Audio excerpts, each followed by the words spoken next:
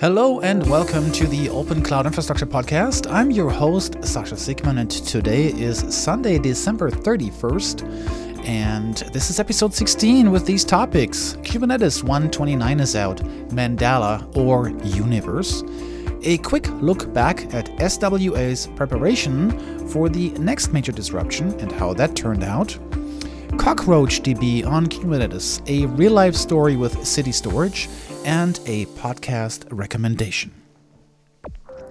Kubernetes 1.29 Mandala is out. Hard to believe, but here we are at the end of the year, and we have a new Kubernetes point release. This time, this thing is big. Lots of so-called KEPs, Kubernetes Enhancement Proposals. As always, the Google Kubernetes podcast has an interview with the release lead, Priyanka Sagu. This release is stuffed full. There are 49 features and changes, specifically 11 new stable enhancements, 20 new alpha features, and 18 new beta features. In other words, this release, codenamed Mandala, is packed. But with over 400 KEPs in the pipeline, we're not going to be done anytime soon. So what are the big themes or enhancements worth mentioning? That's of course somewhat subjective, but maybe I'll start with the things that will break if you upgrade. First to mention here is the repo change, or the registry change. To host its container images, the Kubernetes project uses a community-owned image registry called registry K8s.io. Starting last March, traffic to the old K8s.gcr.io registry began being redirected to registry.k8s.io. The deprecated K8s.gcr.io registry will eventually be phased out completely. Then there is the removal of in-tree integrations with cloud providers, KEP 2395. This is important if you are using a self-managed or self-installed Kubernetes cluster on a hyperscaler like Azure, AWS, or VMware. Starting with Kubernetes 1.29, cloud provider integrations are now separate components and no longer in-tree. In other words, native cloud provider integrations are no longer part of the Kubernetes source code tree and are separated out. As part of that change, you need to specifically opt in to continue to use the former native integration.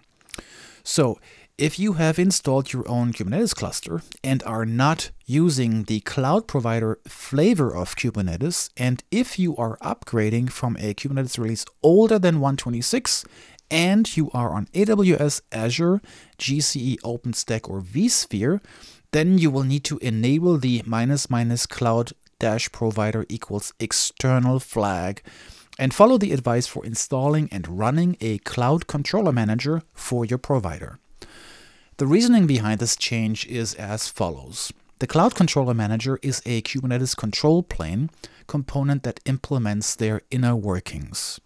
By removing the link between Kubernetes and the underlying cloud infrastructure, cloud providers are now able to release features on their own timelines unrelated to the large main Kubernetes project.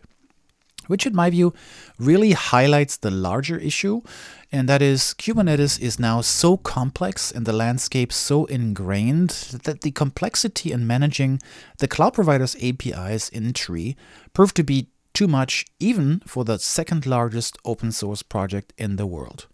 A more positive spin on this change might be to say that by removing the proprietary cloud provider's interfaces, we get a more coherent cloud controller manager with less external dependencies. Next up, logging. My personal pet peeve is when logging formats change and things subsequently break due to formatting or parsing issues. This is supposed to be addressed by contextual logging in Kubernetes 1.29, giving us better troubleshooting and enhanced logging. Contextual logging is based on the Go LOGR API, the Go Logger API. What we can do now is to provide libraries a logger instance and use that for logging instead of accessing a global logger. The Go Logger API is designed around structured logging, and you can send additional information to a logger. That's probably all of the enhancements I can squeeze into 12 minutes. You can find the complete list of enhancements on the Kubernetes 1.29 release page. SWA, 1 year on. I started this podcast exactly 1 year ago, and SWA at the time happened to have the largest meltdown of any airline on record. Subsequently, not only did they lose the business of passengers looking for more reliable airlines, they also had to pay a hefty settlement amount to the Department of Transportation.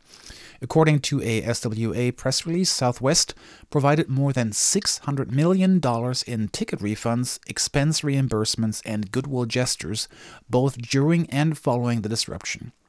It settled out of court with the Department of Transportation for $140 million. Naturally, the CEO didn't want a repeat of this disaster and created an action plan for 2023 with 3 major initiatives. 1, improving winter operations. 2, enhancing team communication. And 3, operational investments. The operation change are certainly of most interest for us, as this was where the breakdown started.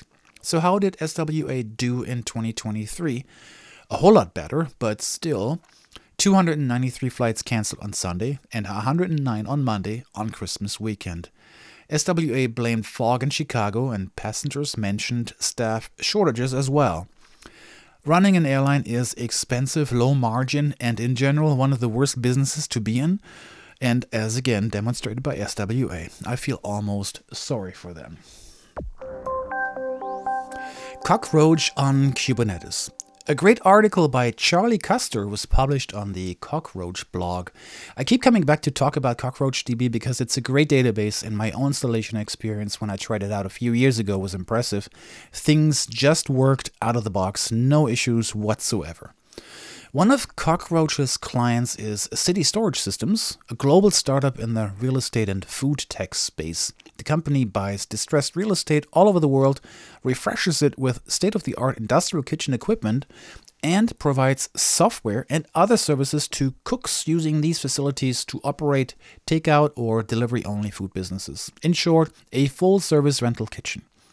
City Storage also provides a SaaS service, Otter, OTTER, a restaurant operating system with solutions for everything from order management to analytics. Anything I know that processes orders requires databases that are highly available, and while the team was comfortable with Postgres, they ultimately decided on Cockroach for the majority of OLTP, online transaction processing.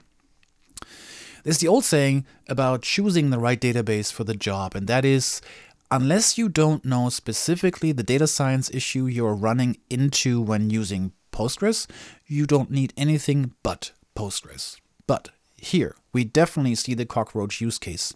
Multi-region, changing cloud providers, scaling up and down, and using Kubernetes operators to extend and connect City's application, Kubernetes and Cockroach. The blog post links to the YouTube video with a lot of implementation details, including the issues and problems the team ran into. It wasn't all easy, and one of the takeaways for me was that sometimes to make a cluster work is to shut down all the nodes in a region.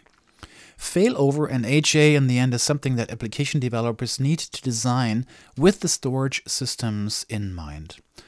Another interesting thought that's mentioned almost in passing in the presentation is that using this approach, there's no longer a need to have engineers access to keys anymore, a typical security risk in many organizations. Quote, "It required storage team engineers to have key material on the laptops, and all of this went away." End quote. And I'll leave you here with the final quote, "The network is not always reliable." A podcast recommendation. There are so many great podcasts out there, and I listen to a lot of them, so why not call them out when there's great stuff to listen to? This time I want to recommend something related to the industry, the Stack Overflow podcast. Quote, "For more than a dozen years, the Stack Overflow podcast has been exploring what it means to be a developer and how the art and practice of software programming is changing our world. From Rails to React, from Java to Node.js, we host important conversations and fascinating guests that will help you understand how technology is made and where it's headed. Hosted by Ben Popper, Cassidy Williams, and Ciora Ford, the Stack Overflow podcast is your home for all things code. So they describe themselves. What I like in particular is the production quality. You never get to hear a remote guest speaking into a can connected to a string or anything like that.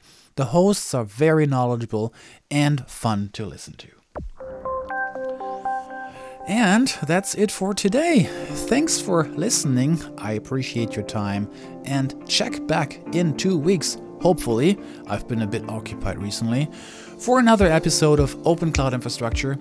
If you like this show, recommend it to a friend. Follow me on Mastodon as ssiekman@infosec.exchange. That's ssiekmann@infosec.exchange. Or you can email me at sasha@siekman.com, and the music in this program is licensed from Audio Jungle.